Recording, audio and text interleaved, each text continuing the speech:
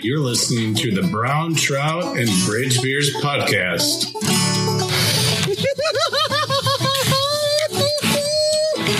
Oh, there it is.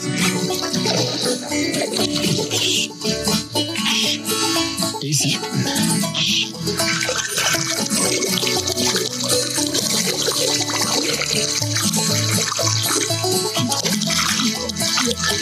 Walk through the stream.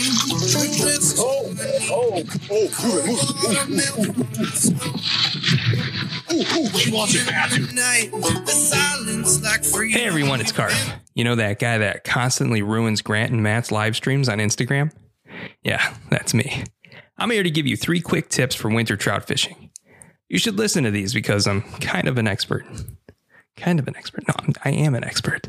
No, I'm an expert at pretending to be an expert. But really, you should listen to these because I'm kind of a big deal when it comes to fly fishing for trout in the winter. Not really. I catch nothing but trees, rocks, and good times. In all seriousness, these tips will help make your outings much more enjoyable. Tip number 1, a good pair of socks. Your feet are important. You're going to be standing in the cold water and your feet will get cold. It just makes sense.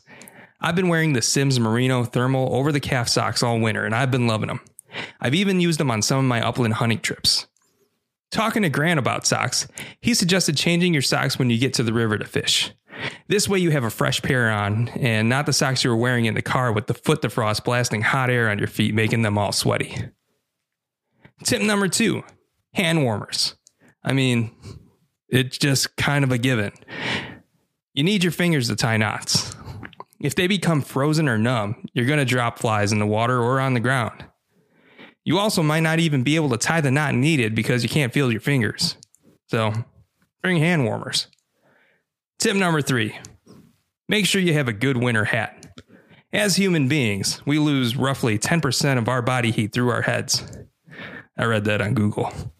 It doesn't sound like a lot, but I sure don't want to lose any body heat while standing outside in the freezing cold. Make sure you have a good winter beanie. Not only will it keep you from losing that 10% of body heat, it will keep your ears from turning into icicles and falling off your head. If you're in the market for heat-containing fashion, Bob Mitchell's Fly Shop and 10 and 2 Co. have some stylish offerings that you should consider. Well, those are my 3 tips for winter trout fishing. Now, go out there and catch more rocks than me. I dare you. Bye. Don't open that door. You're right by the door. Do you need to go back in the closet? No. When the sock's on, you don't knock. Well, that seems like a good as place as any to kick off another episode of Brown Trout and Bridge Beers. Unfortunately, we're doing another Zoom episode. And even worse than that, I don't know if you guys listened to our last episode, but we had Carf give us kind of a gift list of, for you guys coming up with the Christmas things. Somehow he's still on the podcast from that with us right now. Justin Carfidnini. Hi. How are you, sir? I'm doing well. Good. Good. Thanks for joining us today. We've also got 2 other guys with us because why not? We're on Zoom. We can do whatever we want. We've got Chris Dockel. Is that Dockel? Thank you. And Micah Kreider. Nailed it. And Micah's been with us on the podcast once before, should have been twice, but I'll blame Matt because, hey, Matt's not here either. So, Chris, why don't you give us a quick introduction to who you are, where you're from, who your favorite boy band is? Favorite boy band? So I'm Chris. I live in Hudson, Wisconsin, hailing from parts of Minnesota. Favorite boy band? Oh man, maybe 98 Degrees. Oh, yeah. All right. Yeah. I'll go something a little less low key than the main 3. I guess. I don't know. That's fair. No, I'll take that. I'll take that. And Micah, why don't you give us a quick refresher who we are, where you're from? Yeah, my name is Micah. Oh, go ahead. No, I was going to say, who's your favorite not boy band?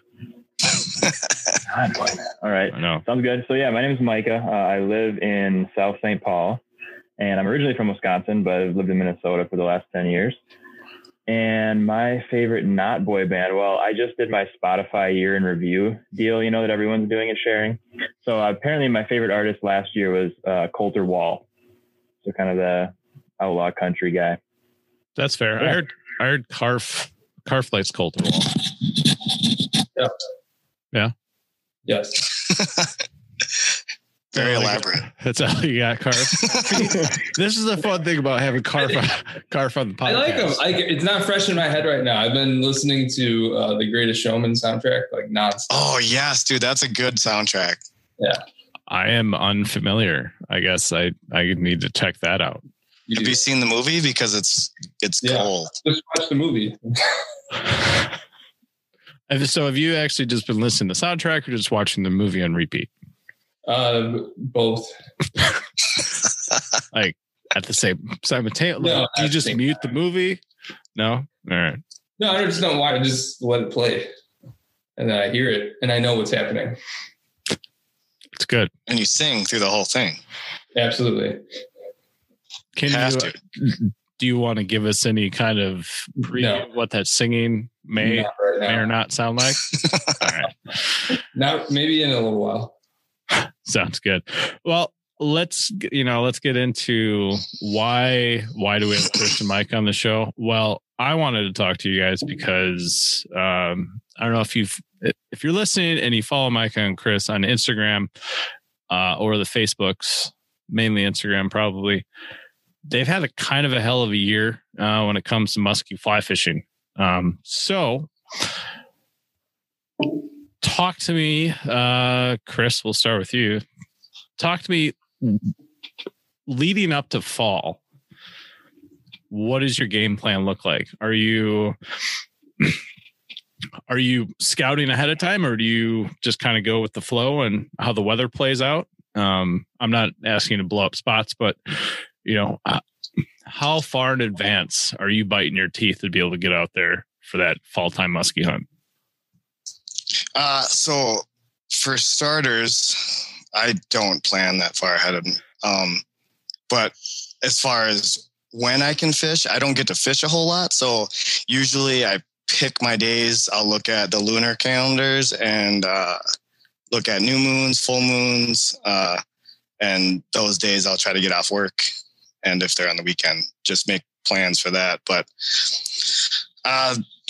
going into fall, I'm looking for bigger water, bigger fish, where they're going to be concentrated. So, but yeah, as I'm planning, I'm really looking at lunar phases and trying to pick my days accordingly since I only get a few days out a year. So He makes those few days count too. try to. Yeah. Try to. Speaking of that, why don't the two of you, if you don't mind, tell us a little bit about one of those magical days that you had this fall? Well, Chris had more magical days than I did, so I can. I'll share the one that we just had.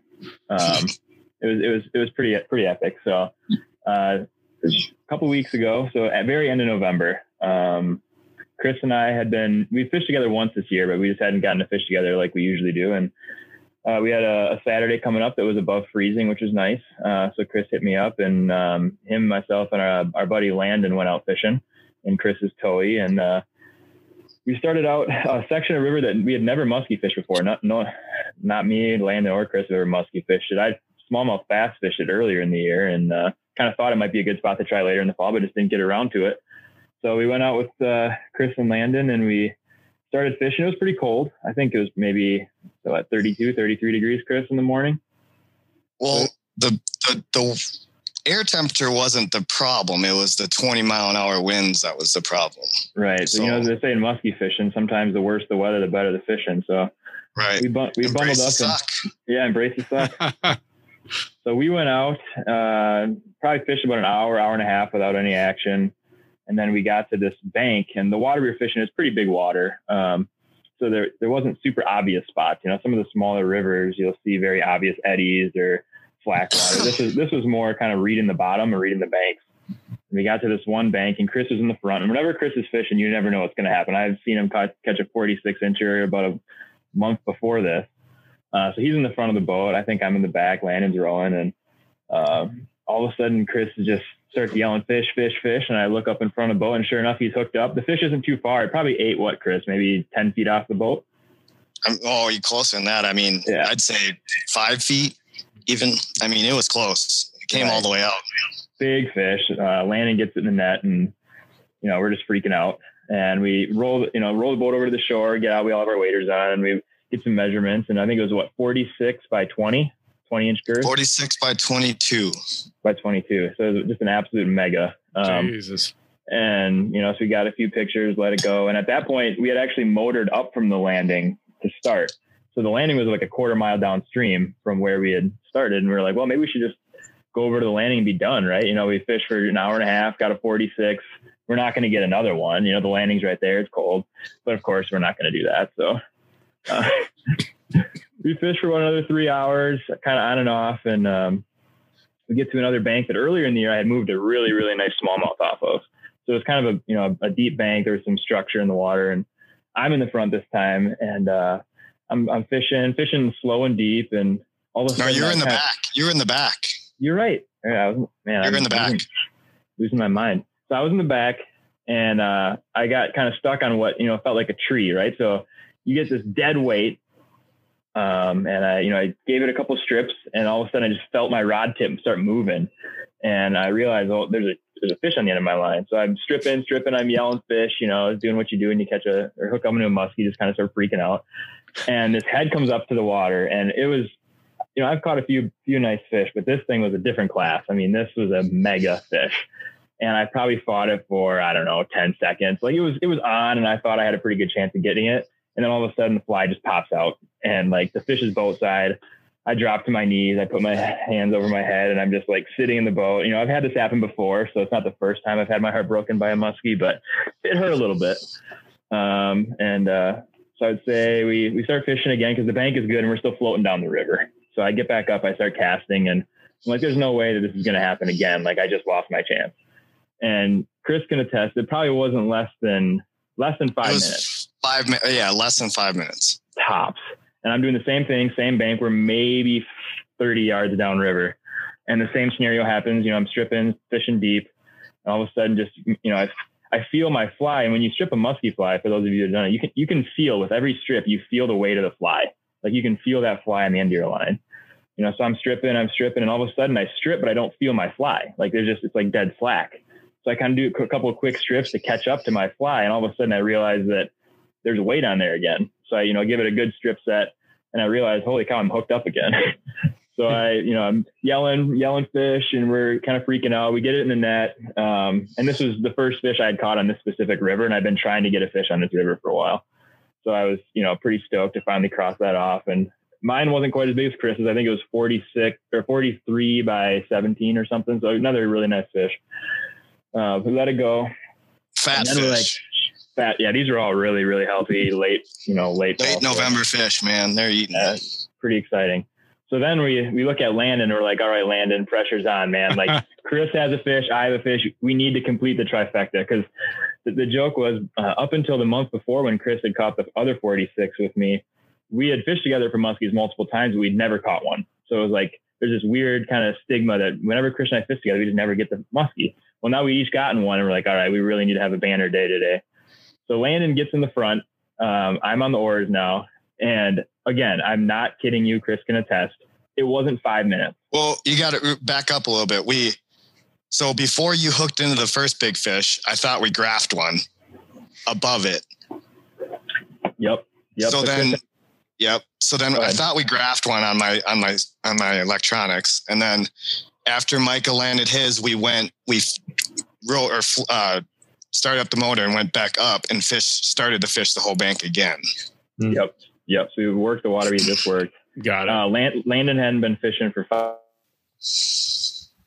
I mean, he's, him and I are just kind of talking back and forth, and all of a sudden he just stops talking. Like he's mid sentence and just dead quiet. Silent, the silent type when they hook into something. Yep. And I'm looking at his fly line, and I just see it get taut. And I'm like, dude, is that a fish? And he, he sets the hook. Sure enough, he's got a fish on.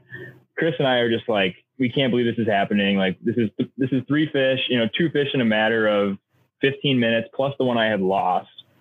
So we get Landon's fish in, and we had completed the trifecta. We were pretty stoked. His was 40 inches by I think 16 or something, another really fat fish.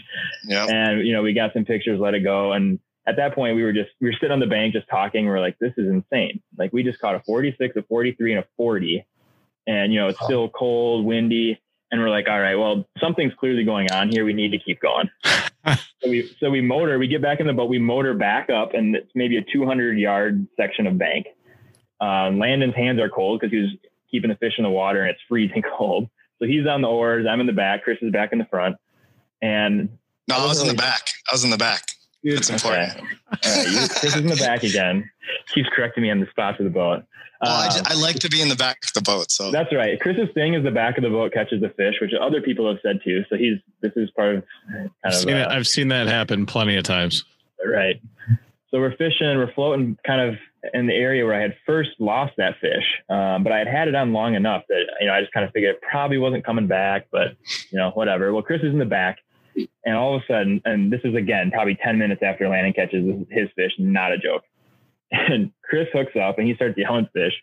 And we realized this is the fish that I had lost. Like this is the one we had seen. It was like, we had just caught a 43 and a 40, but this was different class. And we quickly realized this is the mega.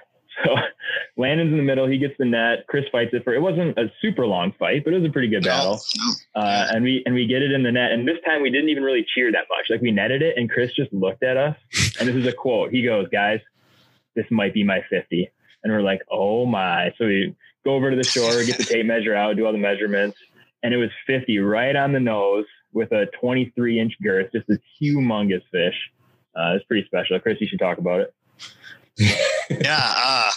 I just started screaming. I mean, it was weird because the bank that we were fishing was really steep, and we were floating in about 8 feet of water, and my fly hit the rocks on the bank or the sand or whatever we were fishing, and 2 strips, and I felt something heavy. If no one here has ever musky fished this late in the year, I mean, I haven't even, but later in the season, their strikes are very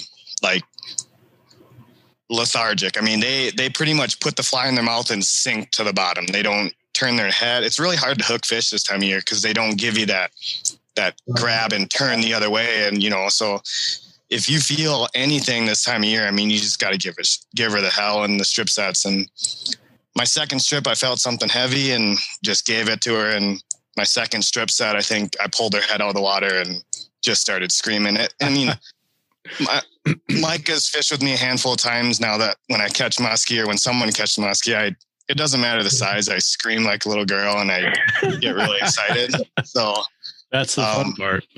Yeah. And, but yeah, so I hook up and, I don't know, it came behind the boat, did a couple of slashes, and we got her in the net, and it was, I'm kind of shaking now just thinking about it because it was just a wild moment. So, the fish that haunts you in your dreams at night now. Well, yeah, I mean, I seriously, like before, when I was waiting for you guys to let me in on this call, I was looking at muskie photos because it's seriously like all I think about. I have a strong addiction to these fish right now.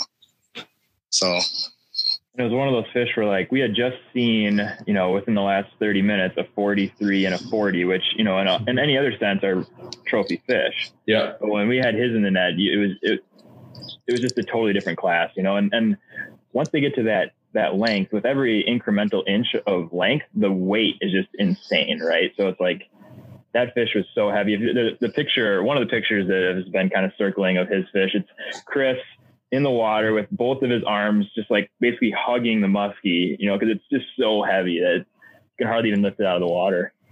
Right. And when they get that fat, they don't have anything to hold on to. So their fat just falls around in your hands. And, I tried to hold it up and get the good grip and grin, and she fell back onto my chest. And that's where that photo kind of comes from. I'm just laughing that I can't even hold this stupid fish. And right. That picture of him with his head back, just laughing, that was 100% candid. That was not staged whatsoever. I was just taking pictures, and it was just funny how huge it was, And And for those of you who know Chris, he's not a big guy. So this muskie honestly is like, looks like the size of him in the picture. No, I just Googled 50 inches in feet and it's 4'1". And you're totally far from 4'1". I mean, it's close though, right? Right.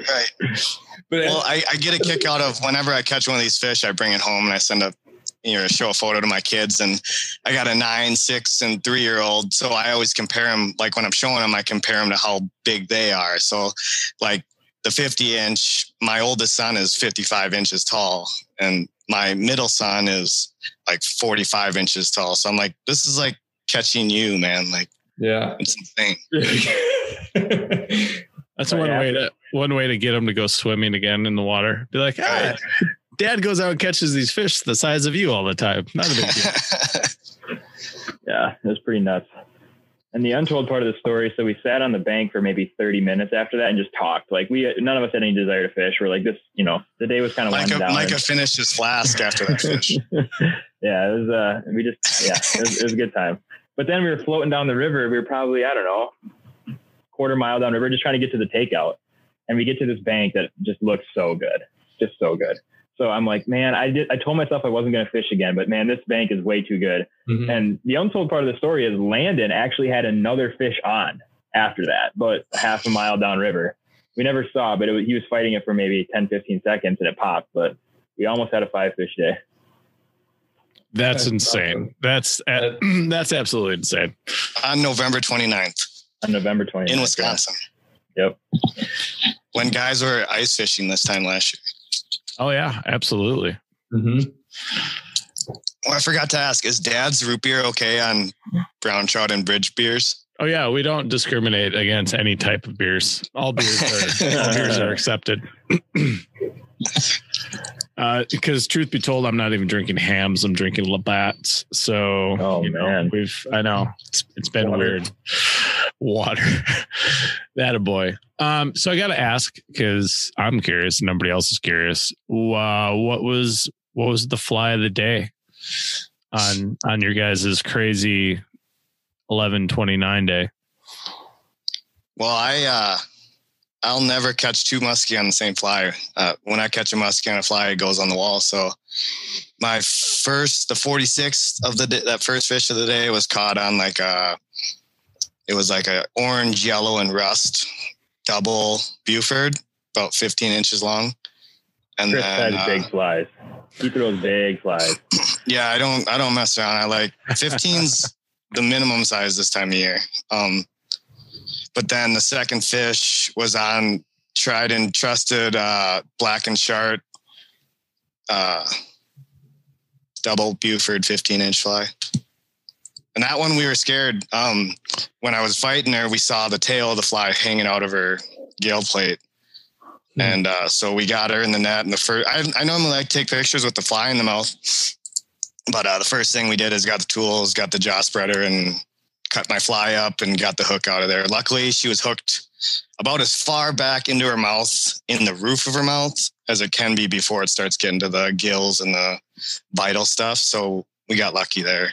That's good. So we got the fly out, didn't leave anything in. It was good. Yep. So I think my fish, last year I tied a lot of my own flies and they swam fine and we caught some nice fish, but I quickly realized musky fly tying is not my expertise, and I have buddies that are way better than me. So I fished a few of Chris's flies. The one I caught mine on was actually my buddy David Holmes tied it for me. It was more of it was pink and white. For some reason, I like pink. I don't know. I've caught some fish on it. It looks fun to fish. It was a gliding fly, so it fished it really deep. Not a Buford style, but a bucktail double fly, and just fishing it real slow and real deep. Had an articulated shank in it, so. And Landon's, I don't remember if his was on red it was all different colors, to be honest. I think it was more about depth and kind of how we were presenting them and not as much color. Yeah, I'm a big presentation. It's more, if you're into colors, I guess it's a color that gives you confidence. I don't think muskie are too. I mean, if you look at their food supply, they eat yellow fish, they eat white fish, they eat, red, brown. I mean, I don't know that I've been actually told that muskie are more colorblind as far as how they're hunting versus pike, where they like flashy colors, where the muskie is obviously the more lateral line predator. So that movement, when you pop that fly and you get it to push some good water, that's what's going to get them all activated and finding their food. So if you get a good fly that can move well and, with tiny movements of your fly line, and keep that fly out on the dance floor, especially this time of year, they don't want to put up too much effort to get after their food. So if you can let it hang in front of their face and dance a little bit, they'll eat it. I think at least one or two of the fish we caught had, on them. Lampreys on them. Really? At least they're hugging the bottom, not moving much. So How big was it? The first fish that I caught that day, I actually saw the lamprey on her belly when she splashed one time. I mean, it was probably a 6-8 inch lamprey, I suppose. Mm-hmm. But the one I just caught one yesterday. It's a fat 45 incher, and she had we netted her, and the lamprey was still on her side. So they're sitting low this time of year. The other thing too, Grant, I was going to call out a good opportunity for Micah and Chris' story is when you fish flies, make sure that if they're articulated, oh gosh, you have a dude, strong articulation. Why? Who popped the fly in half? Here's the story. So last year, this goes back to me and Chris fish somewhat frequently, and we just hadn't had any good luck muskie fishing together. Done plenty of trout trips, but last year it was late in the season, not this late, but it was in November, and Chris and I had fished all day. Different river than the one we fished this last weekend, and we had moved some fish on this certain bank, and we just kind of like we did this last week, and we fished the same bank probably 10 times, right? We found kind of where they were located, and we just pounded it over and over. I mean, we didn't hardly move this from this specific maybe quarter mile all day, and it was getting dark, which this time of year is like 4:00, and we're floating this section for the very last time of the day. We're like, this is it, last chance. Chris is in the front, I'm rowing, and we get down to the very end of this kind of long, deep hole, and Chris hooks up, and we're like, this is awesome. Like, last few minutes of the day, we're gonna net a muskie. It's gonna be great. So Chris is battling, and the muskie gets pretty close to the boat. I mean, I have the net in my hand, and all of a sudden his rod just goes limp, and there's nothing there. And he's like, what happened? He strips his fly in, and the muskie you're using wire, or you're using like a split ring for your articulation. I had a split ring to my back hook, and it straightened it out. Just completely straightened his fly out and got away. And I think we sat in the boat and didn't talk for maybe 5 minutes and just floated down the river. We just kept floating, and I was like, man, I don't even know what to say. We're lucky that there was nothing to run into, because we would have just ran into it, because it was depressing. So pissed off. There are no I was ready to break my rod and throw it in the water. He was close. And then I think it was this winter, Chris was cleaning his boat out, and he sends me a picture, and he had found the split ring in the bottom of his boat when he was vacuuming it out, and he sent it to me. And so we were finally glad to exercise those demons a couple weeks ago. Yeah. Felt good to get that monkey off the shoulders. Got the skunk off the fishing duo. Right. Yeah. You got to do that every now and then. Yeah. And we did it in a big way. I mean, to get the actual skunk off, we stuck it. Well, that was a grind of a day. That me, Micah, and our friend Drew were out, and this is in early October, maybe. It was when it got really cold. I mean, it was like low 20s when we started, and we fished all day. And Micah had one little follow. And then shortly after that, he stuck a stud pike. Like, if we had a bump board, we only had a soft tape. If we had a bump board, it would have been 40. But just that's a stud pike. It's huge pike. And so, and that was towards the end of the day. And we just keep fishing. We actually, since we hadn't had any luck there, we floated past our takeout point, and because we saw a spot that could possibly look good. And I go tight, and we get this fat 46. I mean, she was thick. And that actually, that was the fish that got our muskie skunk off our backs. And then we go and have this 4-fish insane day. So we did it in a good fashion anyways. So yeah, Chris has given me some chances to take some pictures of muskie. So I always say I'm at least good for a picture if I'm with Chris. I just get real lucky. That's I was really going to say, did you have to sell the soul of one of your children to have a fall this way? You know, I gotta give credit to a lot of the guys that, like Robert at Bob Mitchell Fly Shop. I've been fishing with Gabe a couple times this winter, and I've learned a lot from him. Guys like, Chris Willen, I've been able to fish with a few of these real good guys, Luke Swanson, and they've given me a lot of tips and everything. So I take what they put in, like, just like anything in my life, I take what everyone's teaching me and I put my own twist on everything. But for the most part, I'm putting what they've paved for years. Luke's still newer than some of the guys, but like Gabe, I think, has been fishing for these things since like the early 2000s, you know? And so listen to him talk about these things, that he's telling me things that I'm like, oh, well, that never even crossed my mind, but I'll sure put a note on that one. Yeah. If you could pick, like, let's call it 2 things from your general knowledge that you've learned from, let's call them the Midwest Muskie Guru crew. What would those 2 things be from all those guys that you would want to pass on to somebody who's saying, hey, I want to ruin my life and become a musky fly fisherman? Go ahead, Micah. Man, well, are you talking directly to me? I guess I don't know what. Question will be for both of you, but whoever wants to start that one off first. Oh, sure. I'll start. So yeah, for kind of like Chris, I've only actually been doing this somewhat. Well, I've gone pretty hard now for about 2.5 years. So I am by no means an expert. And Chris has been a little bit more, when he goes out, I feel like he has it dialed a little better. See, me, I've had some luck this year, but it's because I go out all the time. So I think what I do is I'm kind of a nerd. So this kind of answers your question along with me just rambling, Grant, but I keep a spreadsheet, and every single float I do, whether it's for smallmouth or muskie, I record it.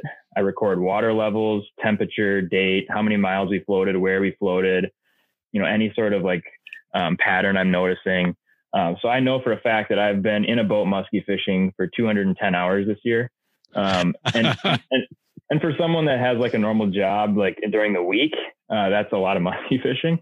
Yes. So I have caught a handful of really nice fish this year, but there's definitely way more days where I go and I don't catch something. So I'm still learning, you know, a ton, a lot to learn, but when you go out 210 times, something's going to happen eventually, I think. So that's part of my success story. And the other thing I think that I would recommend to people kind of getting into it is, you know, find a community of people that are into it as well. You know, part of the reason I have success is I have a lot of buddies. You know, Chris is obviously one of them. And then I have like a group chat with a bunch of other buddies that live in Wisconsin. And whenever anyone's going fishing, you know, they let us know how it was, if they saw fish, if they hooked fish. So when you have this group of guys that are all like super into it and you're kind of sharing knowledge or fishing together, you know, you really kind of cut the learning curve, I would say. Yeah. So that's been fun. And guys in different areas of the state, right? So I have buddies that maybe fish water I'm not used to or haven't been to before, and you can kind of learn the area, learn different rivers quicker that way. So I think having a community is a really good piece of advice I would give. And there's not a ton of guys that are super into it. I mean, we're by no means exclusive. There's a lot of guys into it. When you know, there's maybe, I don't know, I don't want to put a number on it, but it's small enough is what I'm saying, is that if you do get really into it, you're going to find guys that are going to want to fish with you. Yeah. You know, so if this is something you're interested in and you get really into it, there's a lot of guys with boats that are looking to fill their 3 spots. And, you know, you're going to find buddies that are going to, you know, want to spend all day torturing themselves on a river with you. So that's one piece of advice. And I think the other one I would give for people that are kind of getting into it is water flows for me have been really, really big. And just tracking that, right? So a lot of the times this year, I would just go to spots I had never been to before, didn't know anything, and just floated them.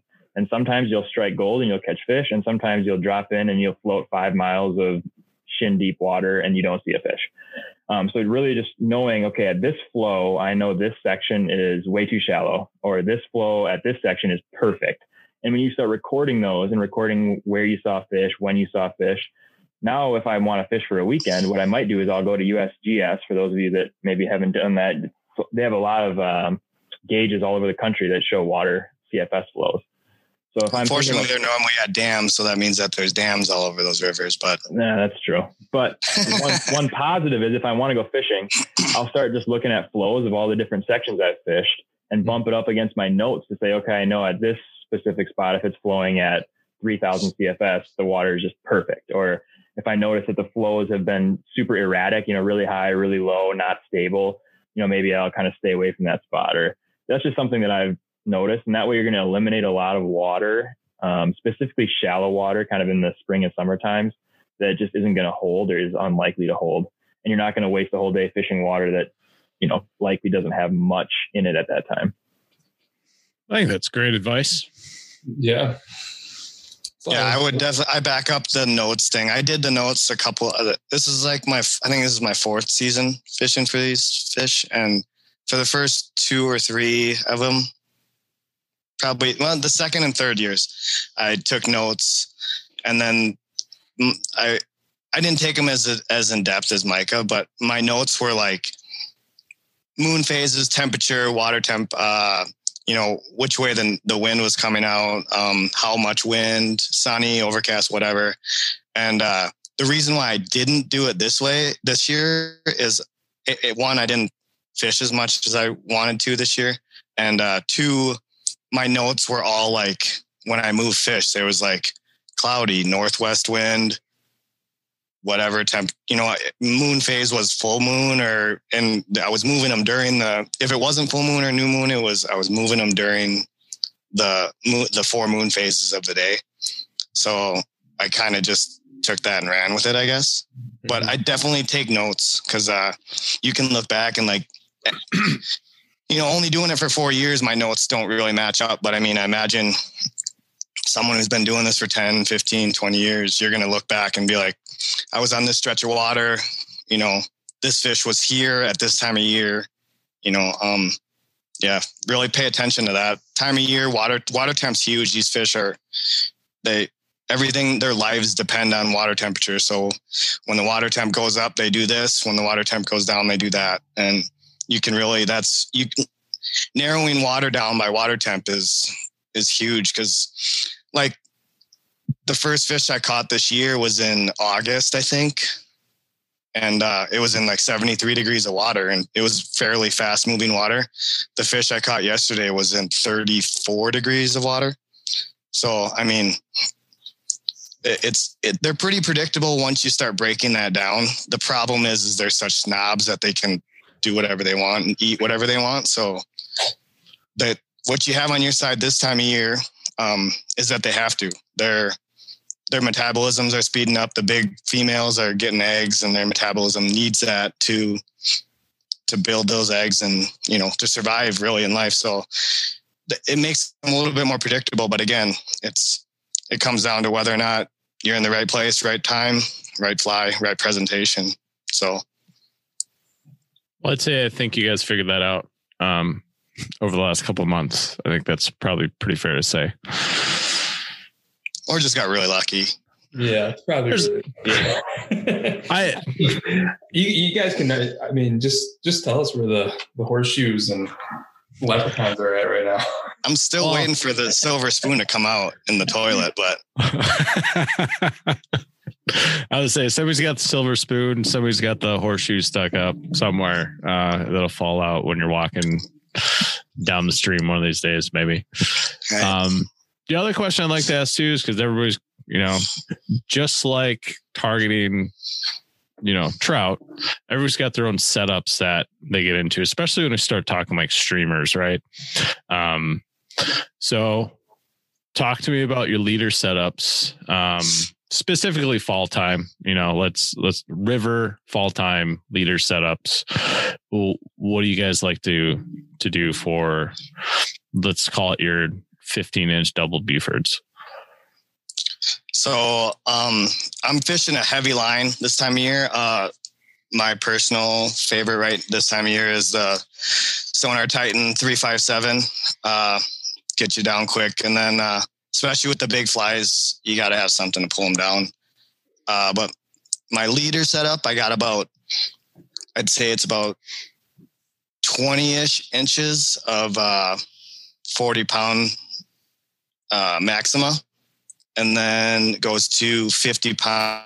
I know it's backwards. I got the 50 below the 40, but I like the thickness of the 50 pound Cortland toothy critter, about 12-ish, 15 inches of that. And then I do snaps. I've never had a snap fail on me. I know there's stories out there. I was with Micah actually when one opened up on him. So I do a snap. My 15-inch Bufords, it's 5/0 hooks, nothing smaller. My back hooks is B10S, and then probably a good 8-inch tail on it with feather, little bit of whatever wig hair, whatever that stuff is. I don't even know. And flash. And then it goes to a 40-inch or 40 millimeter shank with bucktail, straight tied, not reverse tied. And then to a 80 millimeter shank, half of it's tied, and then the other half gets tied onto a front spinnerbait hook, and then more bucktail, and then a Buford head. I mean, it's really simple, but there's a couple little tricks in there that I won't share because it's my little twist I put on the fly that's been trusted for years, you know. Yeah. So, but I got a couple twists that make it dance the way I want it to dance, and I'm pretty particular about my flies. And I know guys will cut stuff, you know, material off flies if they don't swim well and retie them, and if it doesn't swim well, I just throw it away. I don't care. I'd rather just start over, and I think it's bad juju in my opinion. So what's your collection of flies that you deem not to standard? Like, do you just have walls of these or buckets? Well, it's just flies? A pile. I have a pile of flies on a bookshelf, and I don't know. To get to the double that I fish right now, I'm on it's probably my third prototype, maybe fourth prototype, and each prototype had about 10 flies. So, I've wasted a lot of material and money and time, but I got a fly right now that I really, really like. So I'm kind of at the point where I'm going to just keep tying them this way. So is this correct? What's that? Do you see this? I can't see it. You're not coming up. I'm not coming up. Do you see? Oh, there it is. There it is. That is the secret material. Yes. Okay. That's what I think. So since this is an audio program, for those of you who couldn't see, Cliff is holding up the magic horseshoe that we all believe that's lodged up somewhere in Chris's body. It's lodged in the middle of his flies. Right. Yes. So you mentioned you're kind of particular on materials. Is that why I've seen you've taken to tanning or taxiderming your own bucktails? Is that a new hobby that your family probably really enjoys? Oh, they love it. My wife loves it. It's laying out in my laundry room right now and in the spare bedroom. I got tails drying in the laundry room, and ready tails are to be dyed are in my spare bedroom right now. That's a little bit of I can be real particular because I know when guys are selling tails to shops, they're taking the best ones for themselves first, and then they'll sell the A- squad to the shop, and then I know for a fact that the shop is picking through what they want first right away. So I'm getting, a run of the mill stuff. So I talked to a few people and found out their processes of it. So I went to a taxidermist and bought 60 some tails and been tanning them there. I got about 50-ish of them are ready to dye, and then a couple more still got to dry. So, but now for Chris, 60 tails is about 30 flies. So yeah, yep. All right. At that size, yeah, you're actually probably saving money, unlike most fly tires. Definitely. You go to whatever Launder, Bob Mitchell. A good tail is $10-$12. So I paid 75 cents a tail from the taxidermist, and I got about $60 or so, $70 worth of dye. And then you got to buy some borax and soap and that kind of crap. But I got plenty of white tails right now that I can't screw up. So the white's ready to go. It's just if I screw up the dyeing process, but just take the lower class ones, test those out to start. Oh with. Yeah. It's a learning curve, man. I I wouldn't say it's hard work. It's just tedious work. And I mean, I royally messed up the first three. Like the whole top of the tail is gone. So, I mean, I got the best part of the tail. The bottom's still good, but Yeah. So. Well, Micah, how about you? What's your go-to for leader setups, for the fall time? Mine's not very much different than Chris. I think I have a couple feet of heavy Maxima, 40, 50 pound. And then I use, I think I have some wire that I got from Lund's, maybe 12 to 15 inches of wire tied to a snap, which I was a big snap guy. Chris had kind of mentioned it. The fish that I had caught with him a couple weeks ago, that 43, when we got it in the net and popped the fly out, I had noticed that my snap had completely straightened. The whole thing was wow. So after that, I'm a little bit hesitant. I'll probably keep rolling with them because I'm lazy, but it might hurt me I might lose a fish because of it. If I do, then I might switch. But the snaps are just nice because you can switch flies so quickly. So yeah, I wouldn't say there's anything too special about my setup. And I use heavy line too, like Chris said. I think. Are you using the Staylock snaps? To be honest, Carf, I don't even know. It's the ones that have a circle on them. Yep, that's what I'm using. Yep. Yeah, even if those fail, I think they still like hold. I mean, the fish made it to the net, so it did its job, I guess. But yeah, and then I just use heavy line, like Chris. I think I have Scientific Anglers musky line, 450 grain to get the fly down. Yeah. I think that's from what I've been told, it's just a spin off of that 357. I think it's got a little thicker running line or handling line. The thicker running line is kind of nice, especially this time of year when your hands are so cold. I feel like when you strip your line through your fingers, it's easier to slice them. So I kind of like that thick line because your hands do get cold, and I can't fish with gloves. I was gonna ask, even though it's been mild, kind of warm. It's been warm. You didn't even have to say that. Mildly. That water's still cold. That's the other thing. It's that battle of, okay, I want to keep stripping my line, but I don't know that my digits are going to squeeze that line when it comes down. That's what it always comes down to for me fishing the fall time. I'm like, if I have to strip set, I don't know that my fingers are going to clench down on this hard enough right now. But I suppose adrenaline's just going to take over at that point, hopefully, and you'll get a good clamp on it. When you're moving fish, you don't think about it. It's those days when you go 4 or 5 hours without seeing one, and your hands are frozen. They kind of stink. You do notice on those days though, you almost offer to row more often, right? So your hands are freezing. Like, hey man, I'll row. No, I just started. No, seriously, I'll row. Whereas like in the summer when you're bass fishing, you kind of forget time and you fish for a while, and your buddy's like, hey man, I want to fish. But in the musky fishing, you almost fight to row sometimes. Yeah, there's definitely that where you want to row. It's windy and your hands are wet. It's never a good recipe. Well, really the most important question is, what's the go-to boat snack while musky fishing?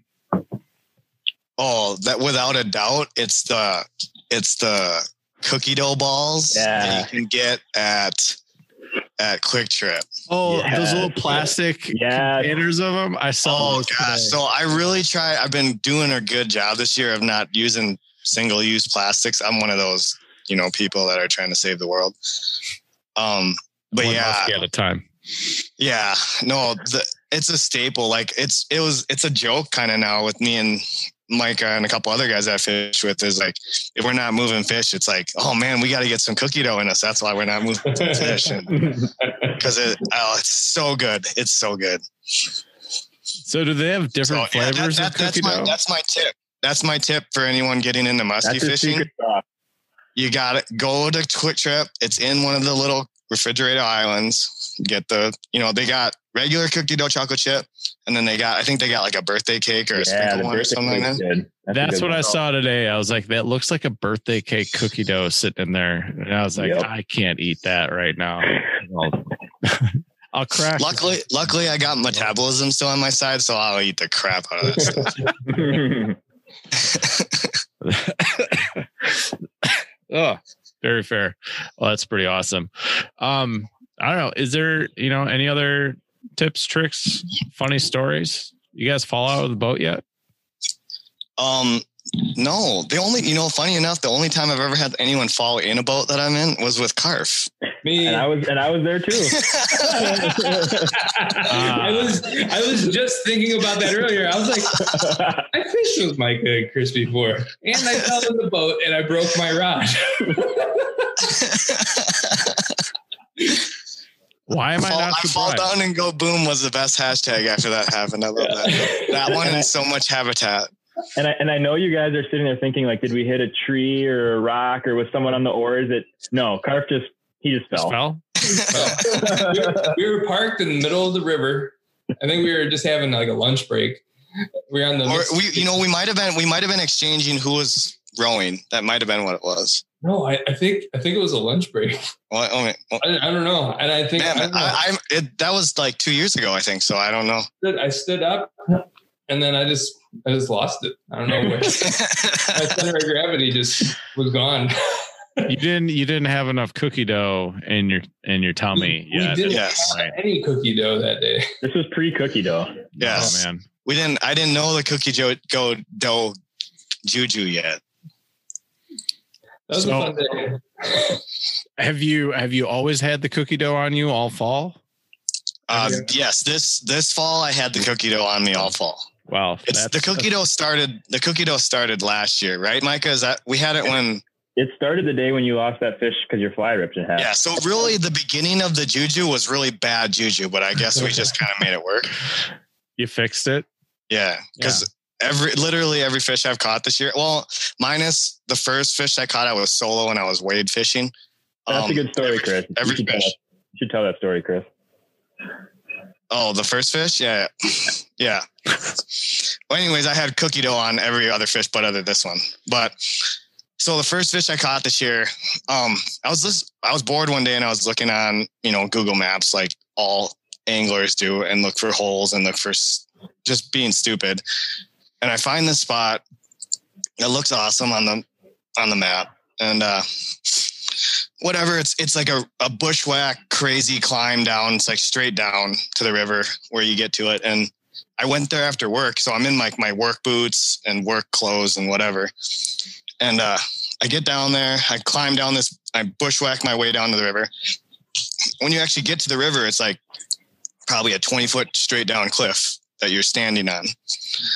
And I look down and I see this big pool and I just see this monster just swimming in this, just holding still in this eddy off some really good current.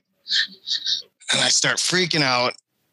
Take a picture and I try to get down the river. Again, I'm in my work boots and I start walking in the water and I'm getting my jeans all wet and everything. I'm like, all right, I got to come back for this fish. So next day I bring my gear in my work truck, make sure that I don't have anything going on in the afternoon. I leave work early, park on the side of the road, go down there, whatever. I look and I don't see her, whatever, blah, blah. I cross the river, go across. And the other side of the bank is very steep. So like in order to not be in the water, you have to be like climbing over trees and boulders and whatever. Well, I come up on her and she's about 10, 20 yards downriver from where she was before. So I'm lucky I didn't spook her because she's only like, I'm not even joking, 3 feet off the shore and she's in about 12 inches of water. Just holding in maybe 2 miles an hour current next to, she's on the inside of an outside bend. And, so I see her and the only way to get a good cast at her, because I got trees and bushes and everything behind me, is I climb out on this dead tree that's hanging over the river. And it's 5-ish feet hanging over the river. So I put one fly on, cast up above her, strip it down, and she turns on it. I mean, so this is a 43-inch fish. And seeing a 43-inch fish turn in current and come after a fly is insane. Yeah. She turns. She's right on my tail. I was fishing a small fly actually here as a single Buford, but I bring it and it's like I'm in a boat because I'm 5 feet over the water. So I start figure eighting and I made my figure eight wrong. I went towards the shore and I'm again, my fly is in 12 inches of water. I scrape the bottom and it turns her off. Well, she goes literally swam right back up to right where she was. And I was thinking to myself, oh man, she didn't even get phased by that. Switch flies once or twice more, nothing. Throw off another fly, same spot, bring it down. She turns on it again. this time I bring my 8 towards the river and just hammers me on the L turn and sends me out into the river. She's going down river. Well, there's a big tree to my left and I couldn't get off the tree to get her down to the shore to whatever. So I have to jump. I straight river runs through it. So I jump into the river and she's after this fish. I don't have a net. I'm wade fishing, so I don't have a net. I'm out in I'm short. I'm 5'2", but I'm in like chest deep water, I suppose, trying to get this 43-inch fish. I get her close to me and I tail her and I just start screaming in the middle of the river. I start bringing her to shore and I get her to shore to get all my, tools to get her unhooked and whatever. My rod's laying she's still hooked. My rod's laying on the shore. She kicks loose and starts swimming down river and starts pulling my rod down river. Well, so I leave all my crap on the bank. I grab my rod and I chase after her again. Now I'm 50 yards down from where all my crap is. I get her again. Have to, I run up 10 yards, dunk her in the water. Couple seconds, run up 10 more yards, dunk her in the water. Finally get back and get her unhooked, get a quick selfie with her and send her on her way. But straight Brad Pitt, That's Asian Brad Pitt, not as good looking.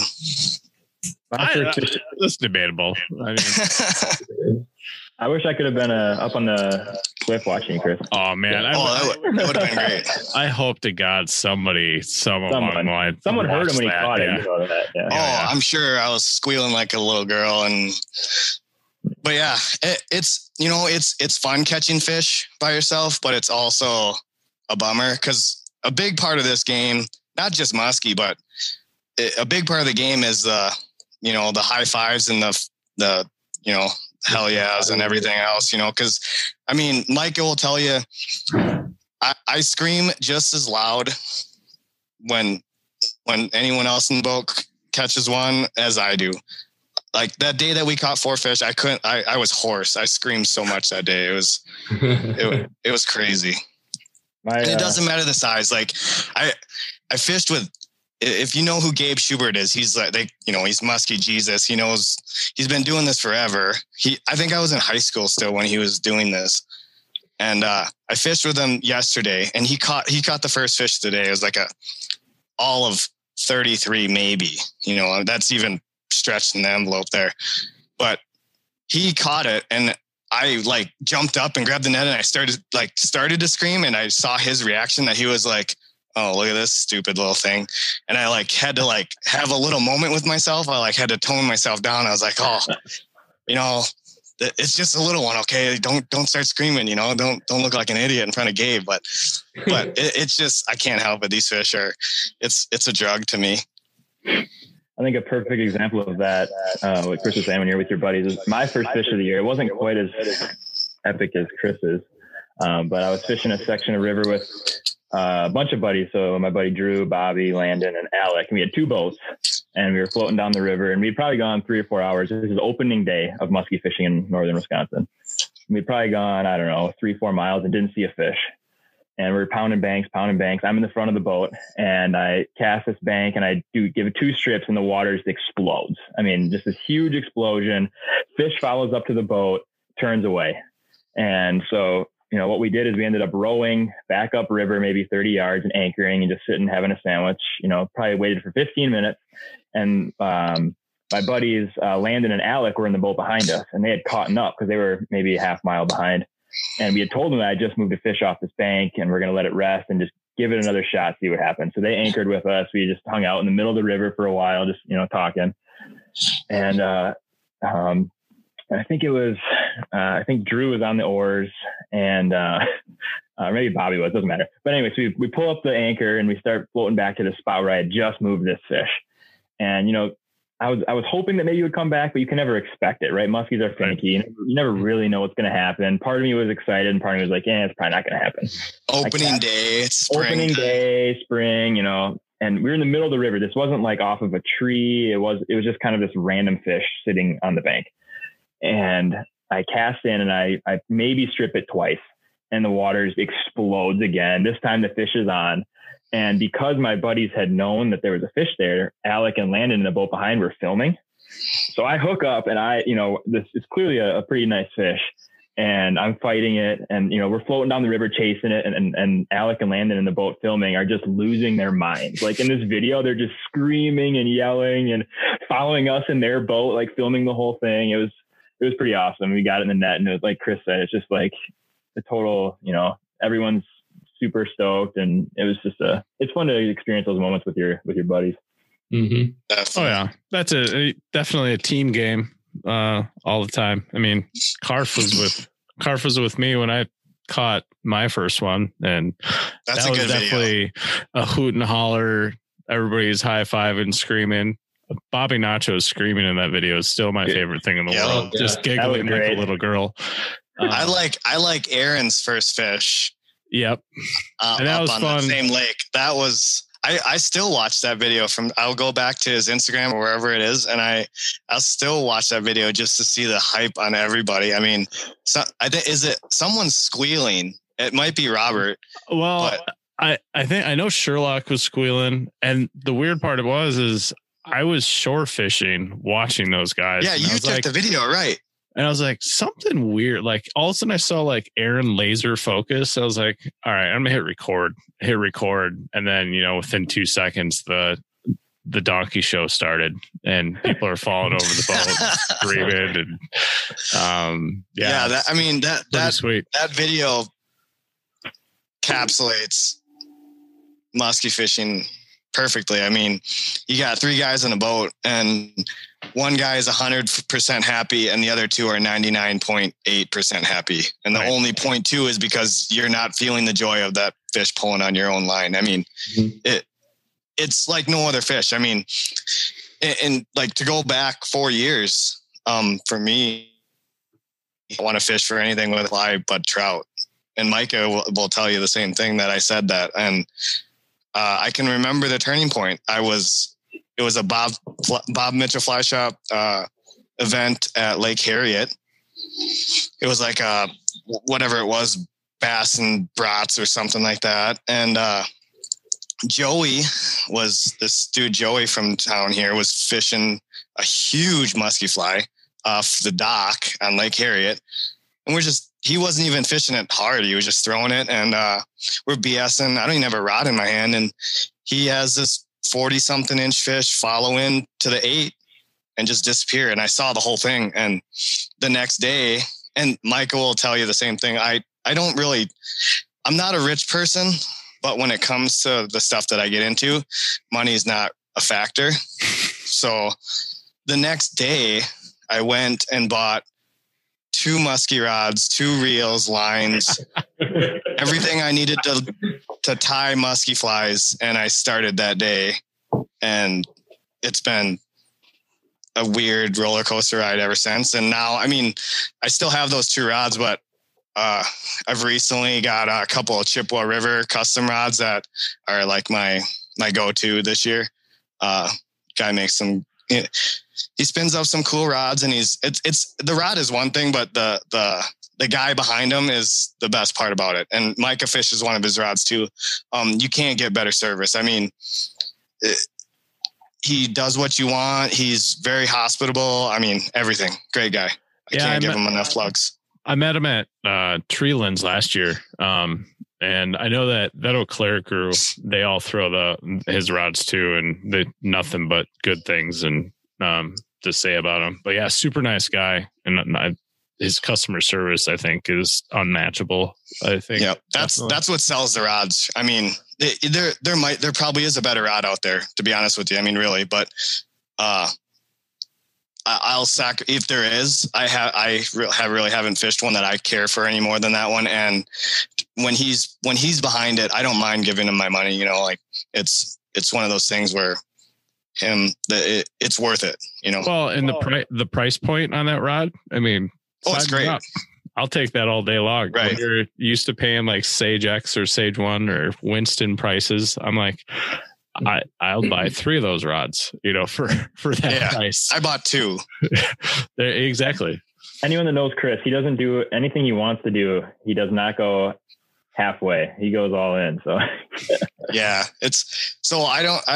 I don't drink and I don't do drugs for multiple reasons, but a big one is that I have a super addictive personality, and anyone of my friends or my wife for sure will be able to tell you that I don't do anything halfway when it comes to my hobbies. It's all or nothing. And I mean, in the 4 years of muskie fishing, the first 2 I got I bought a boat. I mean, I bought, it's like, and it's a nice boat too. yeah. So, I mean, I bought 2 boats. Now I have that canoe drifter, which is awesome. Yep. So, yeah, no, it's something that, I mean, you can go as hard as you want. You can spend a lot of money or you can get cheap stuff and do the same thing. It's just what you're comfortable with, but I can tell you it's turned me into something else when it comes to fishing. I don't really think about fishing any other way than if I got an opportunity to go catch. I love fishing for smallmouth. Don't get me wrong, but you give me a 30 smallmouth day versus a 3 follow muskie day. I'm probably going to take the 3 follow muskie day. What about the topic? Oh, go ahead, Grant. I was just to say, what about if you throw in, because I knew you used to be a brown trout nut. What if you throw in, there's a pool where there's a 26-inch driftless brown hanging out? Oh, well, so I definitely still like fishing for brown trout, and I have a couple of big ones on my plate. Not literally, guys. Don't freak out. No, yeah, hey. Definitely. I know the 27-incher definitely got caught like 3 times after I caught it, so I handled it well enough. That fish is like famous around here. Yeah. But, yeah. So you're saying a 26-inch brown versus a 3 follow muskie day?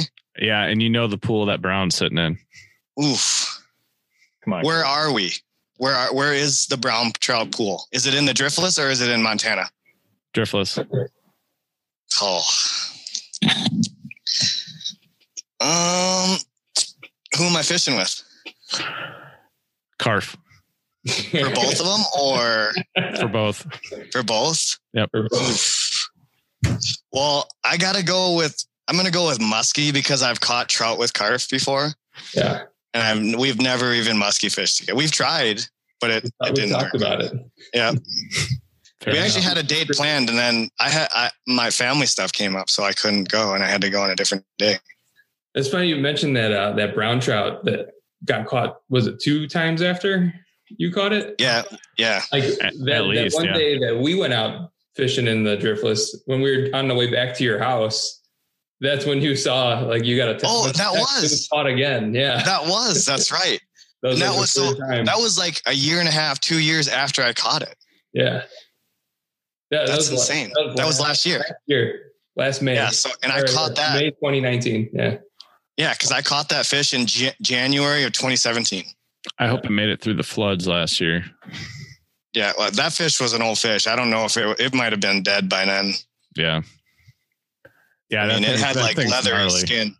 Yeah. Mike, you were gonna say something before I rudely cut you off?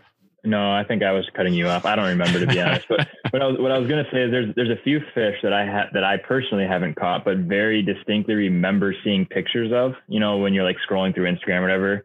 And that 27-inch brown Chris caught was one of them. Where I was probably like laying in bed or something, looking at my phone, and I was like, "What is this?" Just a jaw on that thing. Just a dinosaur. Just crazy. That was what's that? That 28 you caught mousing. That was another one I very distinctly remember seeing the picture of. Yeah, so I had no business catching either of those fish. But Chris has always had unicorn or horseshoe, just in case anyone was wondering. Yeah. It's just, I don't know. Maybe, Carf, you're Filipino, Yeah. It's just part of the just how it is, We have this magical aura about us. Well, yeah. Speaking of catching muskies, Carf, talk about the muskie that you caught the day that I caught mine up in Canada. Tell that story. This story's stupid. This shouldn't happen. No. So we had just got back. Grant caught his muskie, and then we were going back to get breakfast and to rotate who goes out in the boat to go fish for muskie. and ate breakfast. Everyone was chilling. Then everyone left, and then I had a goal. I hadn't caught a walleye before, and I wanted to contribute to the end of the week fish fry up there. And so I was fishing a little Mr. Twister on a jig, my spin rod, off one of the piers, all by myself. No one's around. Sherlock was chopping wood. Yeah, I was gonna get there. That's the best part of the story. I was gonna get there, and then all of a sudden, like I'm like just jigging. I cast, and I just remember like jigging, staring. I was staring at this leaf in this super clear water. I'm like staring. There's all these boulders underneath, and I'm staring at this leaf float by. And out of nowhere, this muskie comes up and like looks like it's going to eat the leaf. And then it turns its head and it like takes a breath of air. I could have hit it with the rod, the tip of the rod. And I was just like, holy shit. I'm like, what?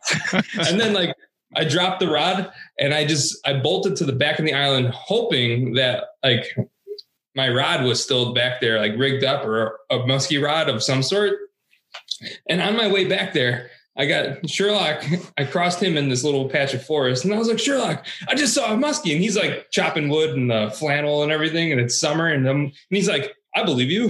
And I was like, oh, okay, I'm gonna go get my rod. And then I run back, and I'm on the pier. I don't see anything, and like I just make a cast to where I know I was going to be crossing over past all these boulders, and made this cast. Couple strips, and this muskie just shot out from behind one of them and just crushed the fly. And I strip set, and then I was like, Sherlock. And then he comes running, and I was like, go get the net. And then he runs to the back. I'm fighting this thing, and it was hot. And he comes back, he goes, there's no net. And I'm like, okay, so what do we do? And yeah, I just ended up fighting it for a little bit, and then Sherlock tails it up onto the dock. We got it close enough, and he just grabs the tail and he just pulls this thing up. And we were just sitting on the pier, just laughing. Total ninja style. Like when we came, it was a nice fish too, carp, wasn't it? Yeah, it was a big 40. I've never big fish. 39. I've never broke 40.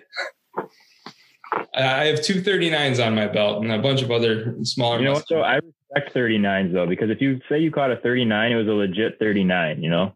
Yeah. Yep. Yeah, you weren't BSing that one. Same with like a 19-inch brown trout. I respect that because I know you caught a 19-inch, which is a great fish. Yeah. Great fish, but very frustrating when you continually catch them at 19 and you can't seem to, whatever reason, break that 20 mark. Smallmouth are the same way. That sounds like experience speaking right there. Year after year. I don't know. Maybe I always say maybe next year it'll happen. I also need to fish more, but we'll try and fix that 2021. Right. Oh, this was a weird year for fishing. It's hard to. It was hard to get out. I don't think I fished with someone this year until my second muskie day, which was mid-September sometime. I didn't fish with anybody until then. So that it was just weird. Yeah, it is a weird year. Like Ted and I went and floated the Flambeau in June, but that was really the only like fishing trip, that I went out and did this year just because of how weird things is and travel and seeing other people and riding in the same car is all this taboo stuff that you're not really supposed to do right now. Right. But yeah. Well, I want to thank you guys for sitting down and chatting with us. Is there any final words of advice? Carf? No, I didn't finish that story. It got better because we took pictures of the fish. And then after we released it, I went and took a nap on the back dock where they would be returning in the boat. That's what it was. I was passed out. I was sleeping. I was taking an afternoon nap. Passed out, sleeping, meaning? I was waiting for them to come back. Oh, I thought you had too many adult beverages. No. We were up early. And they got back, and I was like, how'd you guys do? They're like, I think Dave Rosine moved one, and then that was it. And then I was like, oh yeah, I cleaned I cleaned up that perch I caught. I was like, look at these pictures. And I was like showing the pictures of the perch. And I passed by the muskie, and they're like, wait, wait, what? And I was like, I caught a muskie while you guys were gone. So you got to do a slow reveal twice in one morning, essentially, with fish. Because we played that game with Aaron when we got back after I caught that one that morning too. He's like, why are you guys' pants wet? We're like, oh, the boat got blown up into the rocks. Yeah, it was windy and we had to move the boat away from the island. But that was your first fish, right? Right, Grant? Yeah, that's a first stud first fish, man. Yeah, that one kind of ruins you. But dude. I'm like, it's Canada, right? It's like fake fish. But they're kind of they just sprinkle them all over like grass seed up there. They're pretty, but no, that was a fun experience. And again, like we were talking earlier, having Bobby and Carf in the boat made it that much more fun. Just because we're all freaking out and having a good time. Severely hungover from going to bed about 4 o'clock that morning, but I think we made it through pretty decent. That was a fun night. We tried. I think I have pictures and video of Grant trying to give beer to crayfish. I did. Yeah, I was trying. He was thirsty. He looked very thirsty. He needed beer. But yeah. If you guys don't have any final words of advice, thank you for hanging out with us. I don't know if there's any more nice days coming, but if you go out, you'll probably catch a fish. So yeah, hopefully you guys can go out and do that again and just tell us about it. It'll be fun to see. As always, Brown Trout and Bridge Beers. Like us, share us, buy stickers, can koozies, check out Carf, check out these guys. I'll put their links and stuff. Don't check out Carf. Never mind. I'll put everything in the show notes. But yeah, thanks you guys. Appreciate it. And hope everybody's enjoying. It's probably 2021 now. We're past 2020. Hopefully you had a good Christmas and New Year's, and it's opening trout season probably right now. Yep. So hooray. Go find that 26-inch brown sitting in the pool somewhere. Later, guys. Buy your friends hot dogs. And hot dogs.